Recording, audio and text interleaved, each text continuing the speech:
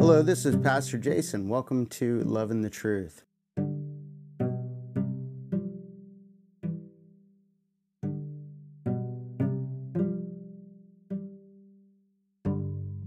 We're here today, we're going to talk about Jesus and who Jesus was. Our text today is Philippians chapter 2, verses 6 through 11. Look at what Paul writes.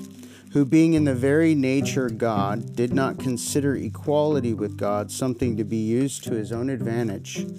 Rather, he made himself nothing by taking the very nature of a servant, being made in human likeness, and being found in the appearance of man, he humbled himself by becoming obedient to death, even death on a cross. Therefore God exalted him to the highest place and gave him the name that is above every name, that at the name of Jesus every knee shall bow, in heaven and on earth and under earth, and every tongue acknowledge that Jesus Christ is Lord, to the glory of God the Father. So what does this passage mean? What's it talking about? There's a lot of confusion with this passage. It's actually by theologians called the kenosis passage, or the emptying of himself passage. But it teaches something about Jesus that's pretty profound. It says in verse 6 that although he existed in the very nature of God, and that word is metamorphosis. It actually means form, the very form of God. So Jesus is God, but the next verse seems to question that. It says, but he did not consider equality with God something to grasp. Well, what does that mean? What it means plainly is that Jesus didn't use his power to try to force people to obey him. He did not use his power to force control. Although he is in control and sovereign, he did not use his power in a way that he wanted people to serve him. Instead, he served others. And that's very different. This whole passage is colored by this idea that Jesus is the suffering servant, that he takes on human flesh in order to die for you and I. Now, that's quite different. When you think about it, if you were God, what would you do? Would you, have $1 million, maybe $1 billion, maybe a quadrillion? I don't know.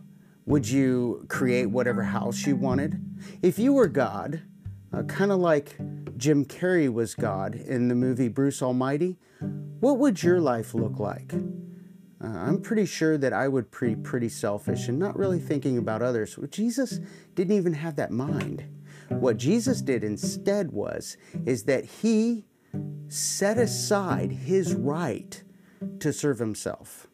He set aside his right to use his power to feed himself, to comfort himself as a human. And instead, he used his power to heal others. In short, he used his power to die for those who could not save themselves. Now, here's my question. Who was worthy to be died for? Who was worthy of Jesus' death? The answer is no one. In Isaiah chapter 53, verse 6, it says that he bore our infirmities, that he himself was pierced for our transgressions. That means that the richest person on earth, the most powerful person on earth, actually came to earth in order to die for his enemies. And that's you and I, friend. Who is Jesus? He's the most loving God in the universe.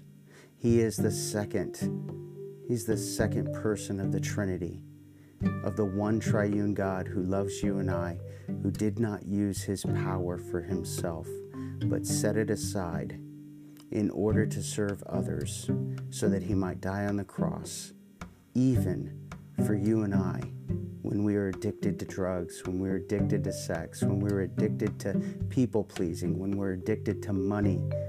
Jesus saw it, and he died for it so that you and I might live again. God bless you and have a great day.